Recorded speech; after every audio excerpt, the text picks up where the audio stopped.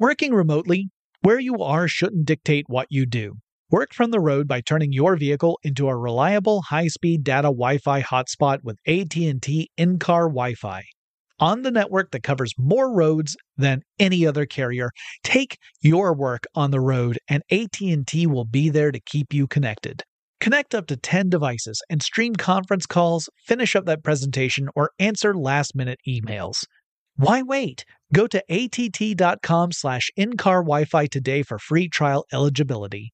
Based on independent third-party data, number of devices varies by manufacturer. Always pay careful attention to the road and don't drive distracted. Wi-Fi hotspot intended for passenger use only when vehicle is in operation. Compatible device and vehicle required. We all can't help but wonder what adventure lies just over the next ridge. A Nissan Rogue, Nissan Pathfinder, or Nissan Armada will take you there. If you're taking on your adventure in a new 2024 Nissan Rogue, class-exclusive Google built-in is your always updating assistant to call on for almost anything. Google Assistant, Google Maps, and Google Play Store are built right into the 12.3-inch HD touchscreen infotainment system of the 2024 Nissan Rogue. Nissan's SUV has the capabilities to take you where you want to go. Learn more at nissanusa.com. Across America, BP supports more than 275,000 jobs to keep energy flowing. Jobs like building grid-scale solar energy in Ohio and producing gas with fewer operational emissions in Texas. It's and, not or. See what doing both means for energy nationwide at bp.com/investing in America. No surprise here, but you know I gotta have my devices when I travel. I would be lost without my smartphone. I use it for directions, to find things to do, and most importantly, where to eat. I rely on it as a digital music player to enhance my experience as I explore a new place. Oh, and sometimes I even use it to make calls and stuff. That's the kind of traveler I am. And if you travel, you know what kind you are too. That's why you go with the Delta SkyMiles Platinum American Express card. If you travel, you know. Get in touch with technology with Tech Stuff from HowStuffWorks.com. Hey there and welcome to Tech Stuff. I'm your host, Jonathan Strickland. I'm an executive producer at How Stuff Works, and I love all things tech. And Tech Stuff listener Raf wanted me to do a show about web analytics, and specifically about web analytics and your personal data. Your data being the general you out there. Like, how much of your personal data gets wrapped up in web analytics? This is actually a really big topic, so I'm going to take a couple of episodes to cover it. In this first one, we're going to talk just about web analytics, what they are, why they are necessary in the web that we know and love today. And in the next episode, I'll go more into detail about the sort of data that they can gather about you. So there's a lot to consider. Some of it gets a little technical, but we're going to go light on that. We'll explain what the technical aspects are, but we won't get too bogged down because it would involve talking about lines of code, and that would get pretty awkward without visual aids. A lot of this can get a little scary because web analytics are valuable and they really do chip away at your privacy. But let's start from the top. What are web analytics? Well, at their most basic level, web analytics would be a collection of tools and strategies that allow people to collect and measure internet data, specifically user-generated internet data, typically as a way to understand user behavior. And that is done so that the website owner can optimize experiences and leverage that user behavior in some way that ultimately corresponds to making money, if I'm going to be entirely honest about this. It's all about figuring out how to make the most compelling experience to maximize the most return on an investment. That investment being the time, money, and effort you put in to creating a website. So this is not necessarily the owner of the website and might be the advertising company that brokers deals with various companies to place ads on websites.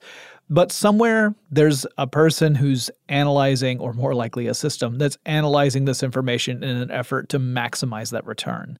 Now, in many ways, this is kind of following a long tradition that has been effective in meat space, in the real world. If you go to a brick and mortar shop regularly, you've probably noticed that sometimes stuff gets moved around. The shop might reorganize. Most of the time, this is because the shop owners are trying to change things up in order to encourage more purchases. So, grocery stores are a great example of this.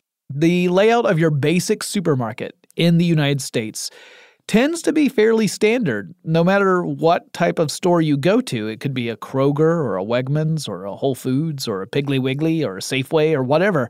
They all tend to have a similar layout. So you walk in, you probably will see flowers. Very frequently, grocery stores and supermarkets will have flowers near the entrance. This sets a pleasant scene. It reminds people of freshness, bright colors. Behind that, you typically find the produce. And that contains fruits and vegetables in vibrant colors, and that, again, engages your senses. It makes you think of the food as being fresh. Over in the bakery section, you've got an area which typically creates a lot of very pleasing smells that will often make you feel hungry. That means that when you're hungry, you tend to buy more than what you need. Right? So if you've ever had this experience, you know what I'm talking about. You go into the grocery store, you've got a list. You got 3 things on your list. You walk by that bakery, next thing you know, you're in the checkout line with 8 things in your cart instead of the 3 things that you had planned. Happens to the best of us. And it happens by design, by the design of the grocery stores. People figure this out. They said, well, let's put this here because we'll make more sales. This has all been studied, by the way. I'm not just spitballing here. This is why grocery stores are laid out the way they are. You also see this in various types of box stores where the big ticket, very popular items may be very far from the entrance. That requires you to walk through the rest of the store in order to take a look at those things, these areas that have a high interest level. And the hope is that along the way, you'll see something else that catches your eye and you'll pick that up too. Now, stores will experiment with where certain products should sit on shelves. Sometimes you might display one product a shelf higher than what it was on before, and that's all it will take to move more units. Large chains might use certain stores as test sites, and they'll work on a new layout configuration on this test site to see how well it plays out in that market before they make a decision about whether or not they'll roll it out to everybody else. This is essentially what we call A/B testing. So A/B testing is something that you see in website design where you've got someone creating a website layout typically, and they deploy that layout so that some users, when they come to visit the site, see version A of a website. Some users see version B. And then they analyze the behaviors of users on A versus B and see if there is a measurable difference in behaviors so that you can determine, well, it turns out that version A, people are not sticking around very long, but version B, people are engaged much more with the content of the website. So this is a way of testing out different approaches, different design layouts in order to determine what is the most effective one. And it's the same thing that we see in the real world. They scrutinize web analytics, that is, scrutinize internet user behavior to get a deeper understanding of what people want and what they like so that website designers and advertisers can tweak their approaches to tap into that and get the best result. That result might be to get people to subscribe to a service, to purchase products, to support a nonprofit, or just spend more time on the web page. So let's talk about how this might play out using actual web pages as an example. And I'm going to use howstuffworks.com as an example because I used to write articles for that site. And I was in meetings where we were talking about site design and what was important and the elements that were going to go into play and how that was going to change things. And so I've seen a lot about the ways that people will analyze traffic data and try to use that to help guide decisions for form and content. So How Stuff Works, like many websites, generates revenue from ads placed on the page. This is at the very heart of why web analytics are so important. It's because of the revenue model for making money on the web. The very heart and soul of that is web advertising.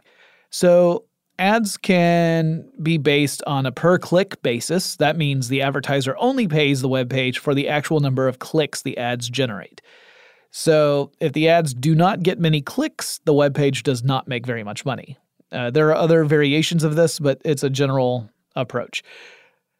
There are things that you can do to help engage more clicks. The positioning of the ad on the web page becomes really important, but the other important element is making sure the ads actually appeal to the site's users. If you have a fan page set up for a cartoon show, for example, and you show ads that are for a professional video conferencing service for medium to big businesses, that might not get very many clicks because the ads that you're displaying don't necessarily appeal to the audience coming to your website.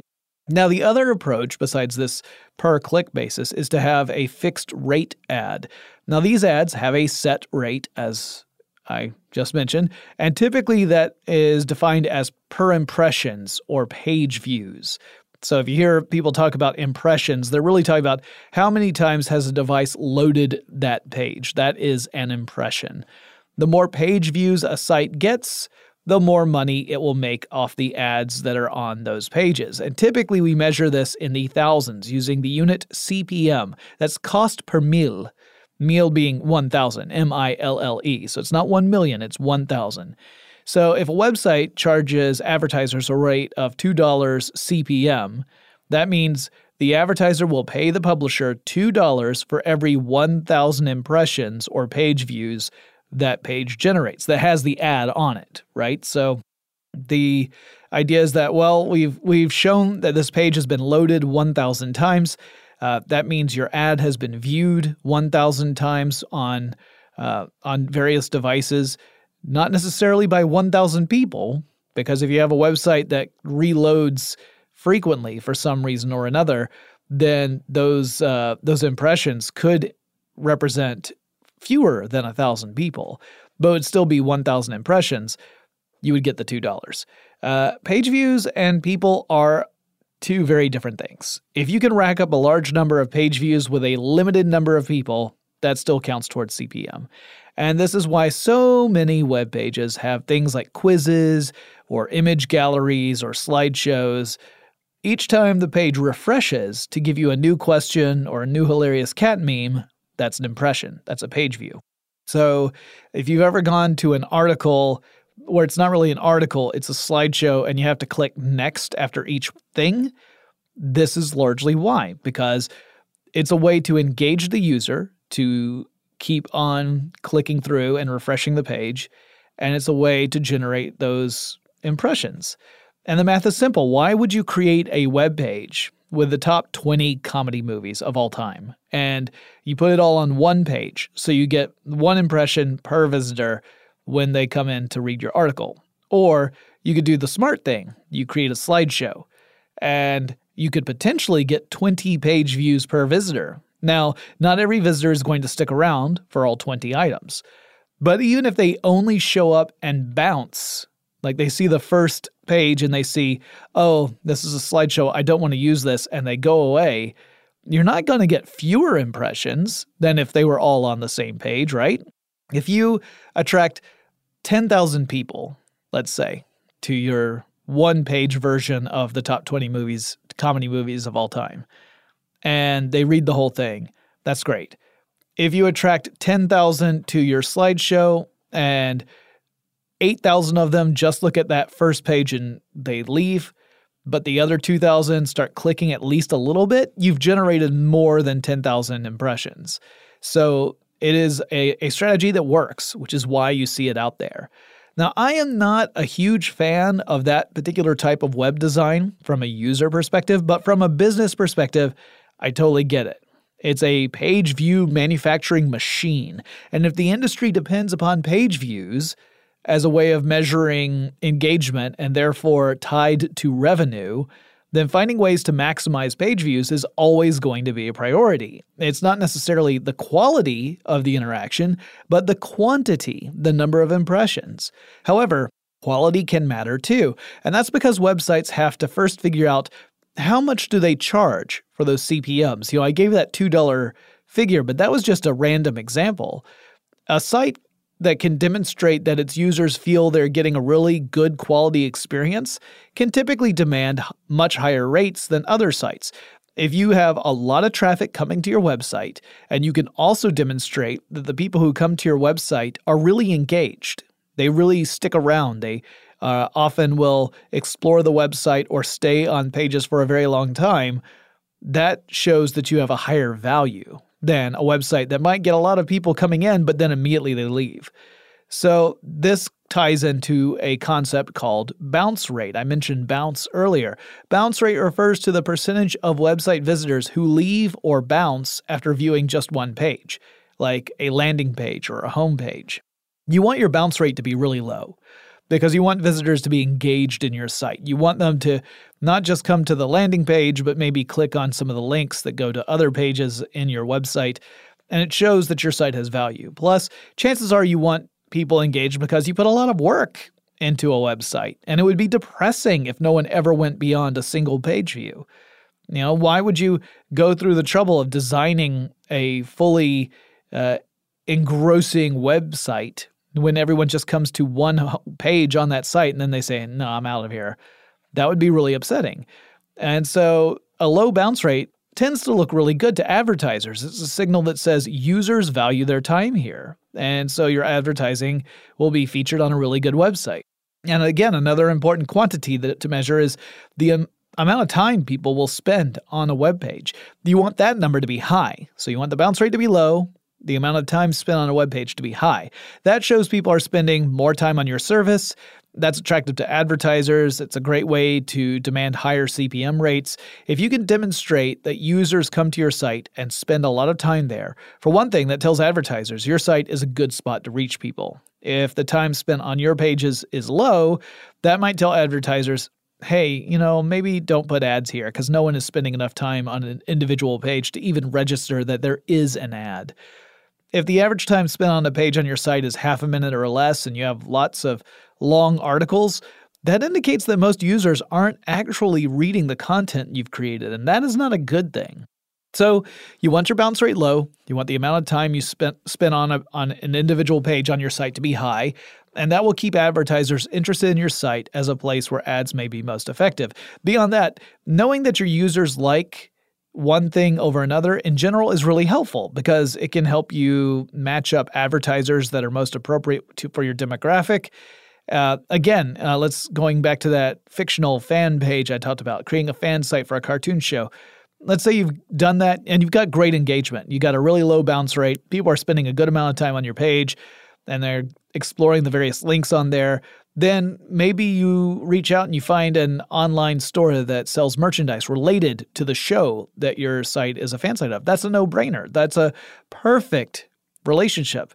And you could probably demand decent CPMs for that. And ideally, everyone benefits. The advertiser gets a good spot to show ads.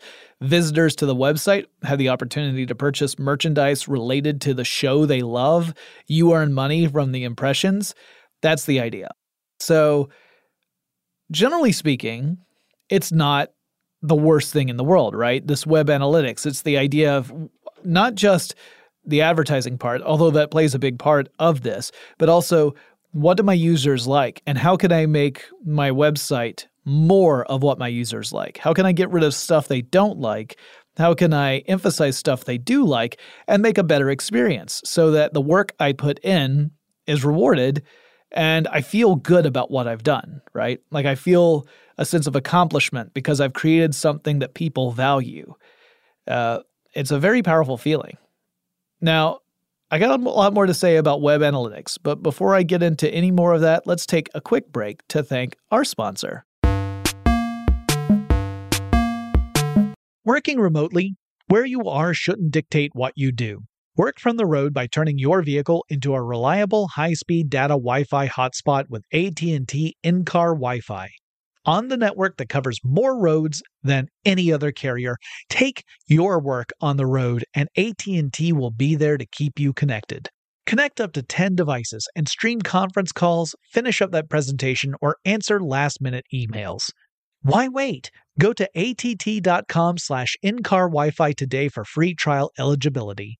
Based on independent third-party data, number of devices varies by manufacturer. Always pay careful attention to the road and don't drive distracted. Wi-Fi hotspot intended for passenger use only when vehicle is in operation. Compatible device and vehicle required.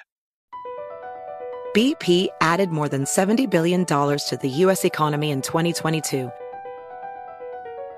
Investments like acquiring America's largest biogas producer, Archaea Energy, and starting up new infrastructure in the Gulf of Mexico.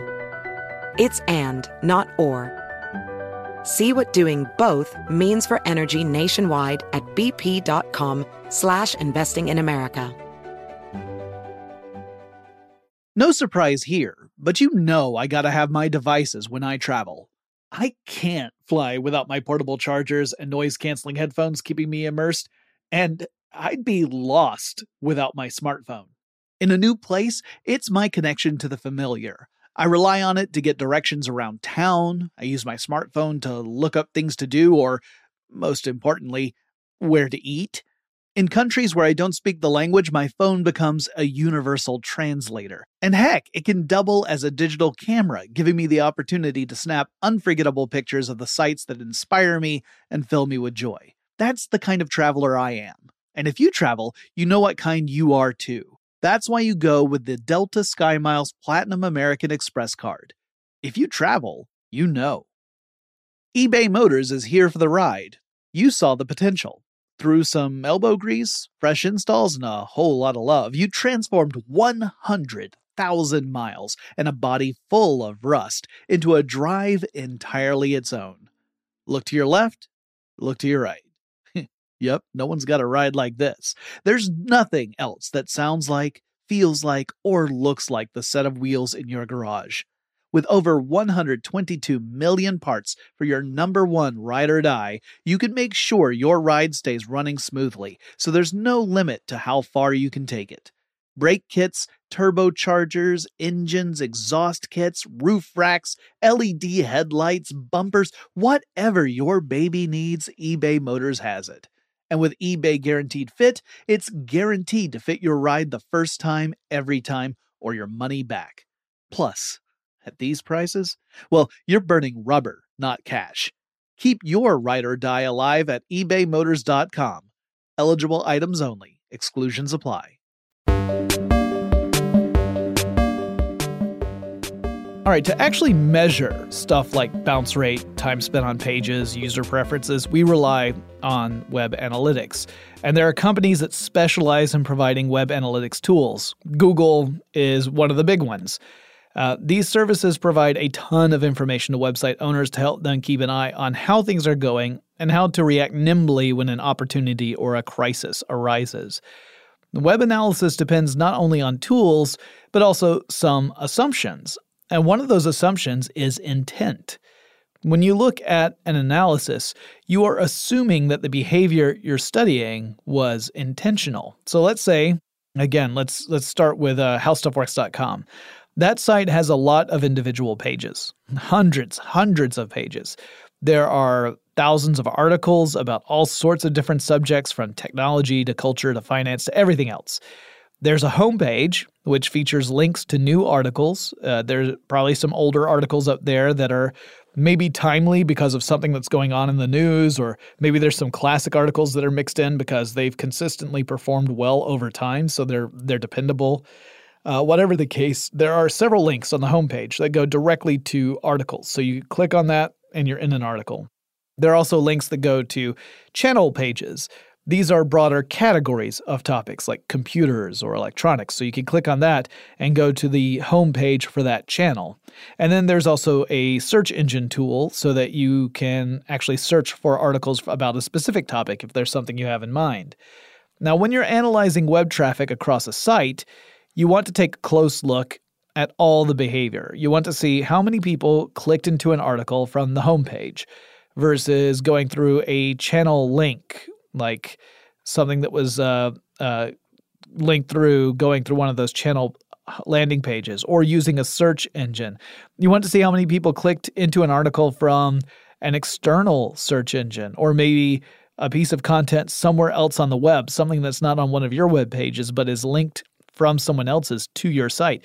Or from a social media platform. There might be social media marketing campaigns that you're running, and you want to include a little string of data that will let you know if someone's clicking into that article from, say, Twitter or Facebook. All of that is valuable information, and it helps you figure out how well your design works. So if most of your traffic is coming in through search, it means you perform well when people search stuff in engines like Google, like they're looking for a topic in Google and your site is popping up. That's great. Hey, you got great SEO. Your website is up in the first few selections in a search engine. And we know from research that if you are on the first page, you have a lot better chance of having someone click on your link than if you're buried down on page 3 or lower. Now, a lot of people don't go past the second page if they don't see what they're looking for. But if that's the case, if most of your traffic is coming in through search, that might indicate that your homepage is not really a popular spot for people to visit just on their own. So that might mean you should look into a redesign for your homepage to attract more visitors, to say, this is a website you want to check regularly, not just come here when you are searching for something and we happen to have what it is you're searching for. But no matter what conclusions you draw from this data, you're doing it based on the assumption that the users intended to navigate to those links. Whether they did so through a search engine, a link on another site, or through the homepage, your analysis depends upon that assumption. So if people ended up on your site by chance, by mistake, that doesn't tell you anything other than there may be links to your site that are misleading or easy to click on by accident. I'm reminded of a lot of older web advertisements that were pop-over ads that would suddenly show up in front of your view on a website. And it was very easy to accidentally click on one while you were looking at a website because it would pop up just as you were about to click on something else, and you would navigate to whatever the ad linked you to. Well, that's not an intentional click. That's like a shell game. It's smoke and mirrors. It's tricking you, scamming you into clicking, not to fool you or not to convince you to buy anything, but because that makes it look really good to your clients, right? If you are a company that places ads on stuff, and you can turn to a potential client and say, here's the number of clicks that our last campaign generated. Look how popular it was. And you just leave out the little detail that most of those clicks were gathered by subterfuge, then you might be able to land a juicy contract. It's not very ethical, but it did happen quite a bit. It doesn't happen so much in that format anymore. I'm sure it happens like crazy in other formats still. So accidental traffic might count the same as intentional when you're looking at number of impressions, but it's not exactly a healthy business strategy because your bounce rate is going to be super high, your time spent on a website is going to be super low, and people are going to associate the destination they went to as an untrustworthy source. So it is a losing game in the long run. So intention is a very important concept in web analysis, particularly when you pair that concept with other behaviors.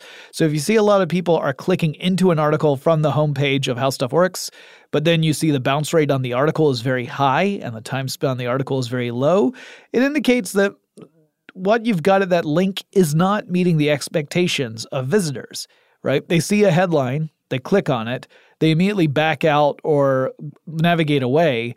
That tells you something is going wrong there. Either the article is not a very good one, or the link was misleading. Maybe the headline wasn't really appropriate for whatever the article was, or maybe it gave a mistaken impression that the content was going to be in some other form factor like video or audio.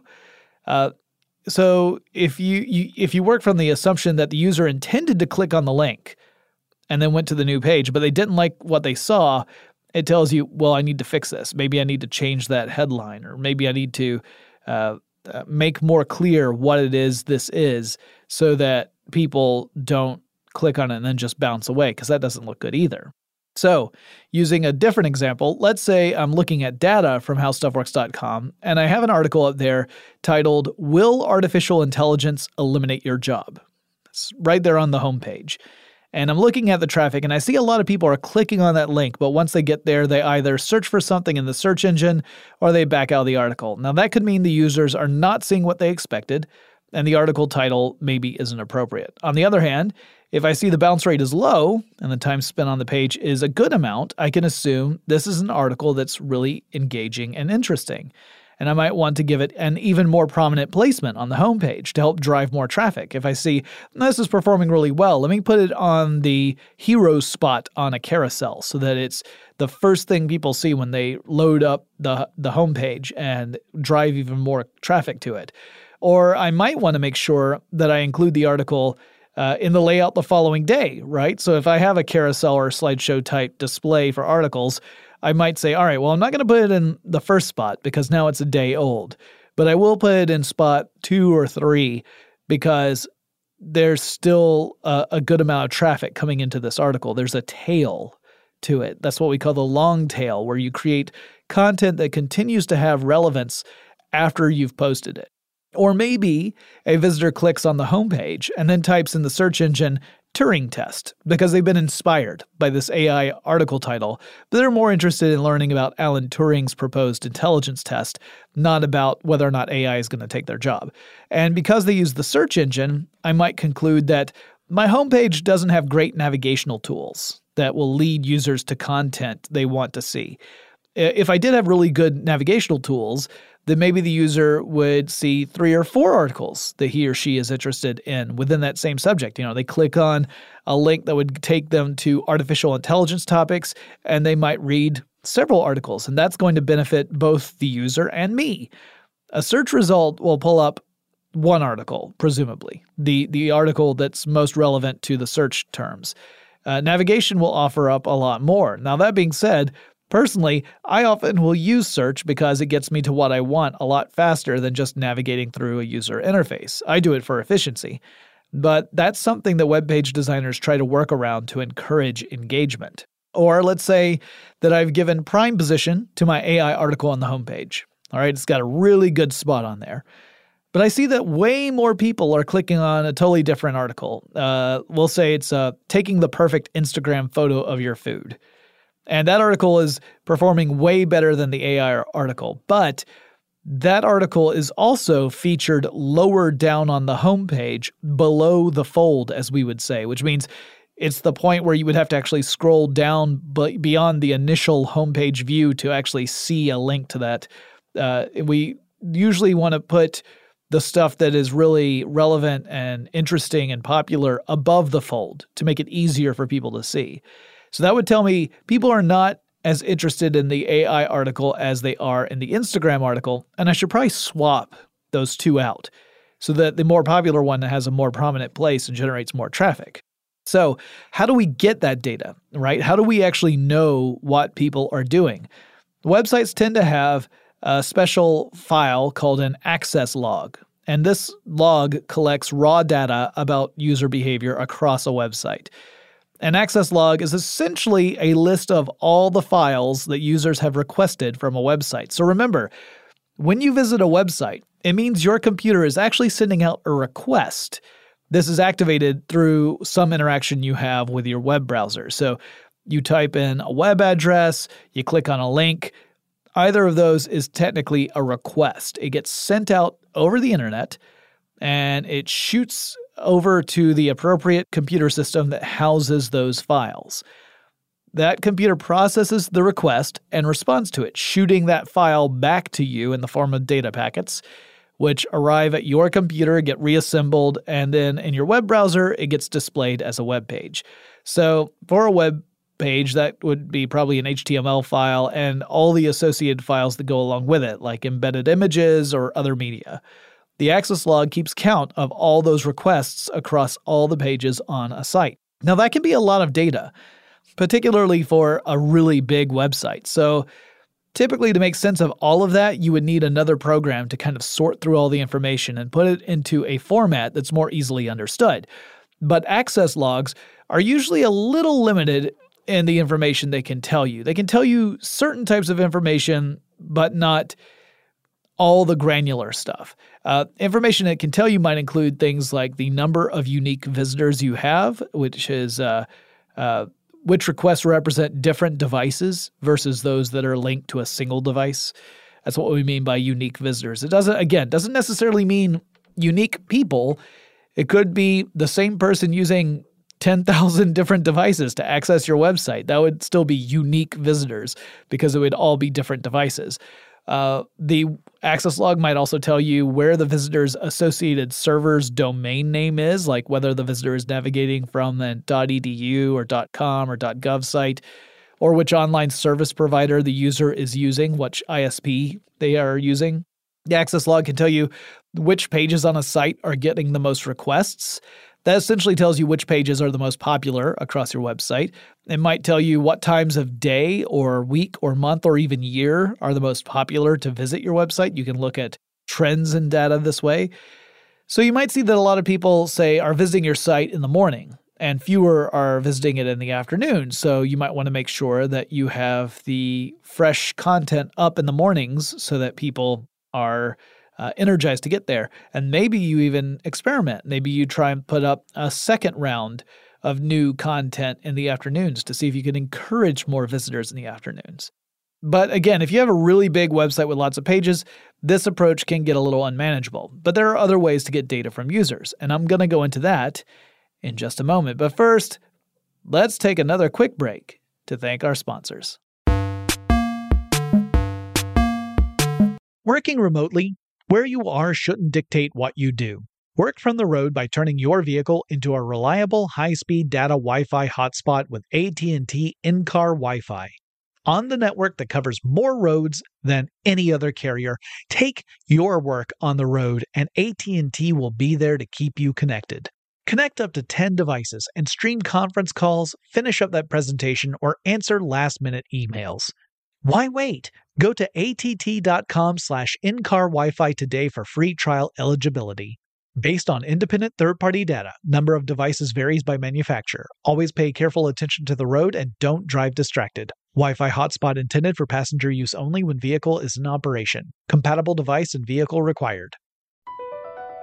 BP added more than $70 billion to the U.S. economy in 2022 by making investments from coast to coast. Investments like building charging hubs for fleets of electric buses in California and starting up new infrastructure in the Gulf of Mexico. It's and, not or. See what doing both means for energy nationwide at bp.com/investing in America. No surprise here, but you know I gotta have my devices when I travel.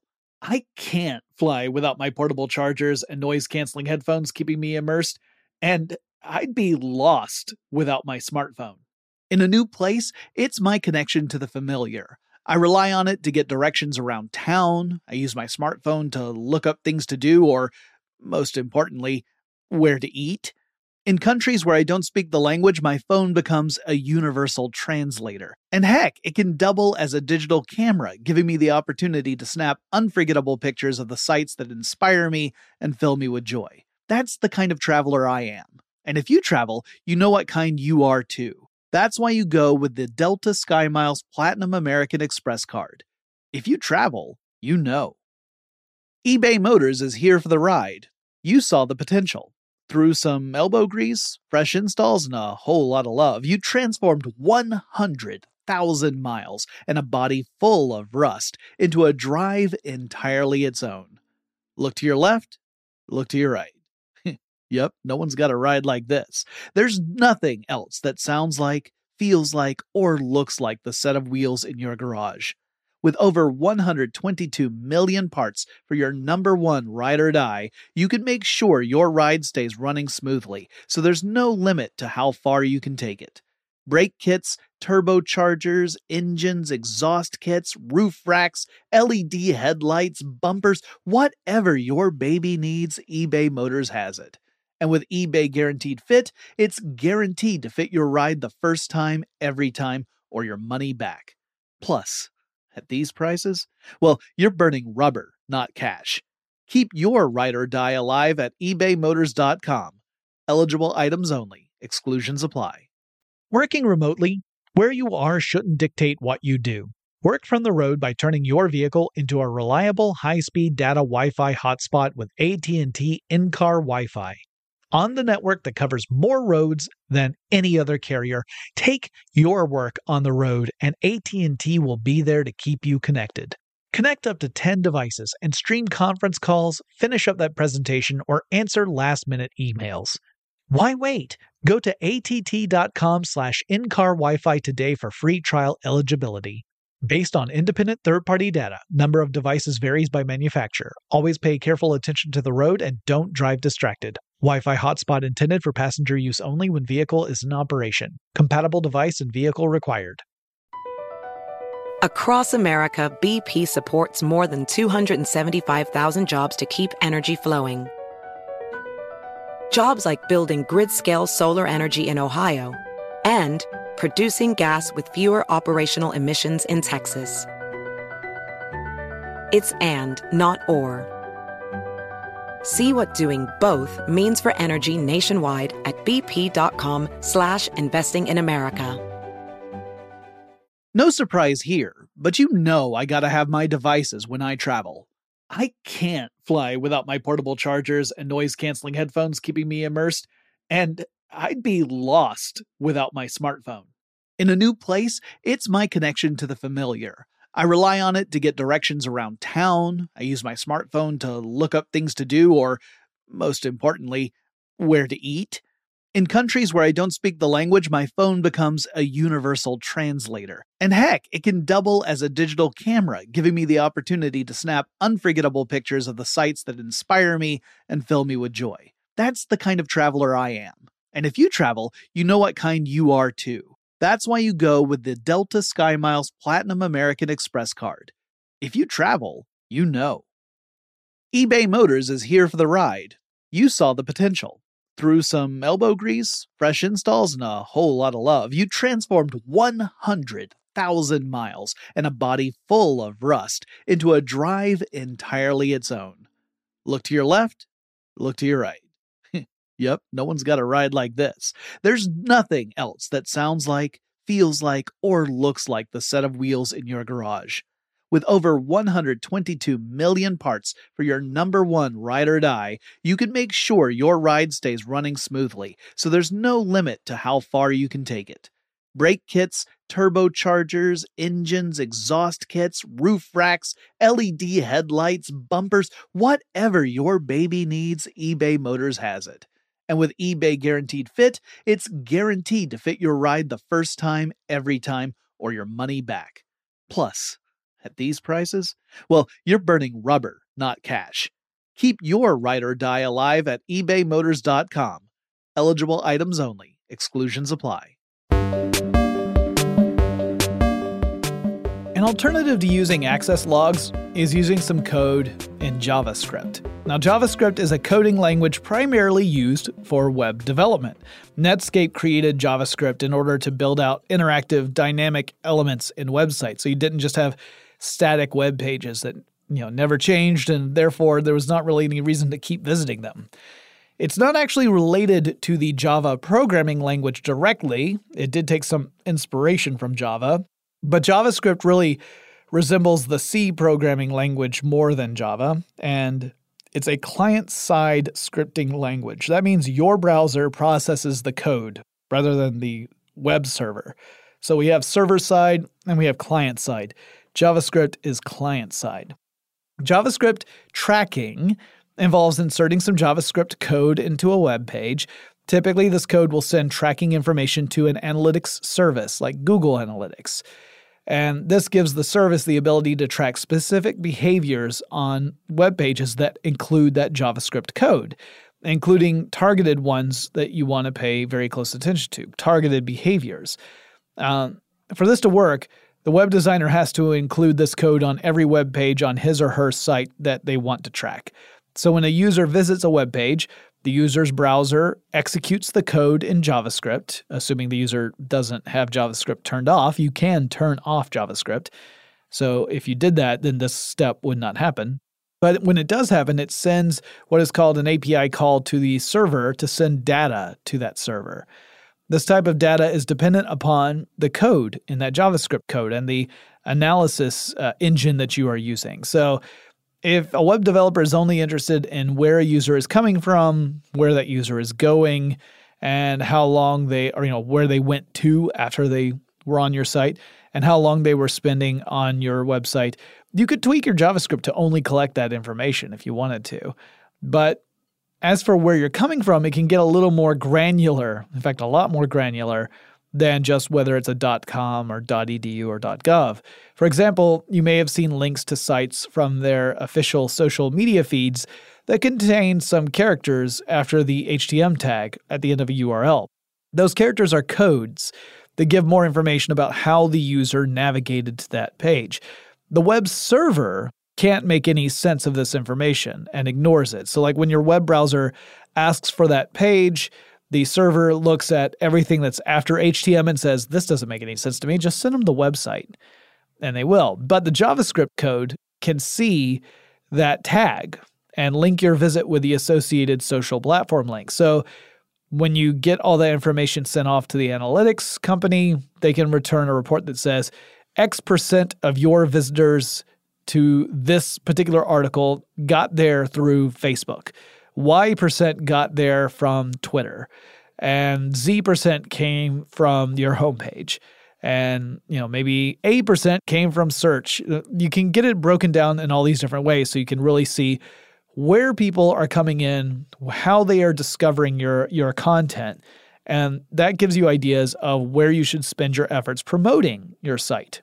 And if you see that hardly anyone is coming to your site from Facebook, it probably means that your links aren't really visible to a lot of people. They're not popping up in a lot of news feeds. Facebook is famous for tweaking its format several times and changing things out where you'll hear companies say, like especially content companies, say Facebook changed their algorithms and now our traffic has dropped incredibly low because we can't get our links out in front of people the way we used to. This lesson, by the way, I think, is that you should never really commit fully to any one social platform as your primary way of reaching potential visitors, because you have no control over whether or not that platform will change things. And if they do change things, it can really hurt you. It's a tough lesson to learn. Now, that might mean that you would have to figure out some other strategy. You might have to pay Facebook for a promotion so that your links get promoted in more news feeds, and then you might get a little more traffic. Or it might mean you just have to use a totally different approach to try and reach other users. It's a tough situation to be in. JavaScript can also track user interactions like downloads as well. So if there is downloadable content on a web page, it's possible for the web administrator to track all that. It can also look at user settings like browser resolutions. You can look for browser plugins. If you've ever used an ad blocking program and you've wondered how a website can detect that, and it sends you a message saying, hey, we see you're blocking ads. Would you mind, not doing that? That could come from a JavaScript code in the web page. The JavaScript is able to tell that you've got an ad blocker installed, and it triggers this server to send you the message to turn off that ad blocker if you want to access the content. JavaScript can identify unique visitors by analyzing cookies and the browser's quote-unquote fingerprint. So what exactly are cookies? I'm sure you've heard about internet cookies. Well, those are special little data packets that your browser will send to web servers when you visit a website. They can get installed on your web browser because you visit a web page, it installs a cookie on your web browser, and then every time you come back, it registers that it's you, that you've done this. This is actually a pretty valuable thing. It means that when you go to a website, it can register that you are a return visitor. And let's say you're using a service frequently and you log into that service, like you have to have a username and password. Well, the cookie might allow it so that the service recognizes when you're navigating back to that service. So you don't have to do the login all over again. It has already registered that you are you and you're fine. Or maybe you are watching a video or listening to some music or something. You navigate away. When you navigate back, it can pick up right where you left off because there was a cookie that was installed on your browser. It was able to register when you stopped watching or listening to something, And then when you return, it recognizes who you are and then goes right back to the point where you left off. Cookies are what make that possible. But those data packets can send other types of information to servers, like which pages you have recently visited, or which ones you go to frequently, or topics you might have searched for in the past. And that information is valuable because it not only tells web administrators more about user behavior, it can also be a really valuable tool for marketing and advertising companies. And this is where targeting advertising comes into play. So again, in an ideal implementation, one where everybody benefits, targeted advertising would mean you would see ads for stuff you were already interested in. You would not see ads for stuff that did not pertain to you. The advertisers would quote-unquote know what you are interested in because of web analytics and cookies and that kind of thing. The data your computer is sending servers gives little bits of information about your interests and desires. And if it all works properly, and everyone's on the up and up, the advertiser sends ads that you're most likely to find valuable, and that means that you might see an ad that you are legitimately interested in. You actually want to buy that product or service. So you end up doing that because you were informed by that ad, and everybody's a winner. The web content provider is a winner, the advertiser is a winner, the company you bought the service or product for is a winner, and you're a winner because you all got what you wanted. And it's all done without your actual identity being part of that equation. The web analytics company doesn't care who you are. They care about what you like. So you're a user, a website visitor. The advertiser just doesn't have any desire to go beyond that. They just want to know what they can serve to you that will most entice you to engage with content and with advertising. That's the ideal implementation. But as we know, we do not live in an ideal world. Now, you can elect to block JavaScript, and you can block cookies that will prevent your browser from sending information to web servers in the ways I've described, though web access logs will still register when you visit a site. Not you specifically, but rather that the site is one among all the others you've hit that day. Now, before I conclude this episode, I want to stress that web analytics are legitimate and they are valuable.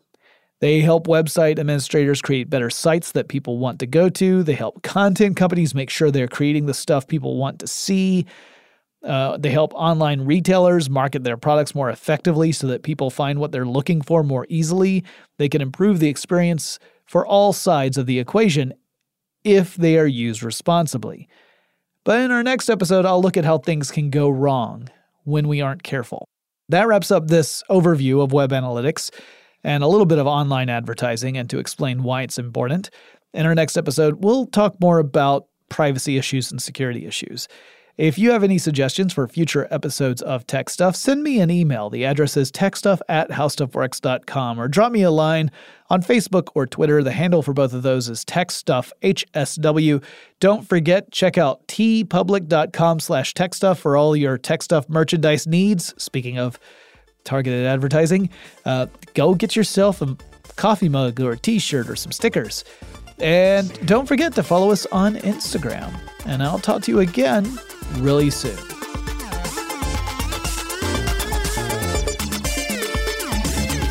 For more on this and thousands of other topics, visit howstuffworks.com.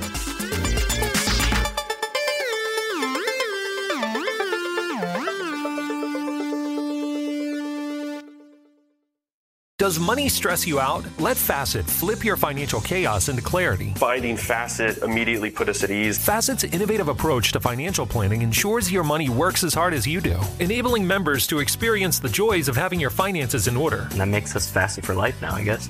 Visit Facet.com, FACET.com to learn more. This ad is sponsored by Facet. Facet Wealth is an SEC registered investment advisor. This is not an offer to buy or sell securities, nor is it investment, legal, or tax advice. These testimonials are from current Facet members who are not compensated. All opinions are their own and not a guarantee of a similar outcome. We all can't help but wonder what adventure lies just over the next ridge. A Nissan Rogue, Nissan Pathfinder, or Nissan Armada will take you there. If you're taking on your adventure in a new 2024 Nissan Rogue, class-exclusive Google built-in is your always updating assistant to call on for almost anything. Google Assistant, Google Maps, and Google Play Store are built right into the 12.3-inch HD touchscreen infotainment system of the 2024 Nissan Rogue. Nissan's SUV has the capabilities to take you where you want to go. Learn more at nissanusa.com. Welcome to 500 Greatest Songs, a podcast based on Rolling Stone's hugely popular, influential, and sometimes controversial list. I'm Brittany Spanos. And I'm Rob Sheffield. We're here to shed light on the greatest songs ever made and discover what makes them so great. From classics like Fleetwood Mac's Dreams to the Ronettes' Be My Baby, and modern-day classics like The Killer's Mr. Brightside. Listen to Rolling Stone's 500 Greatest Songs on the iHeartRadio app, Apple Podcasts, or wherever you get your podcasts. There's plenty to celebrate in March and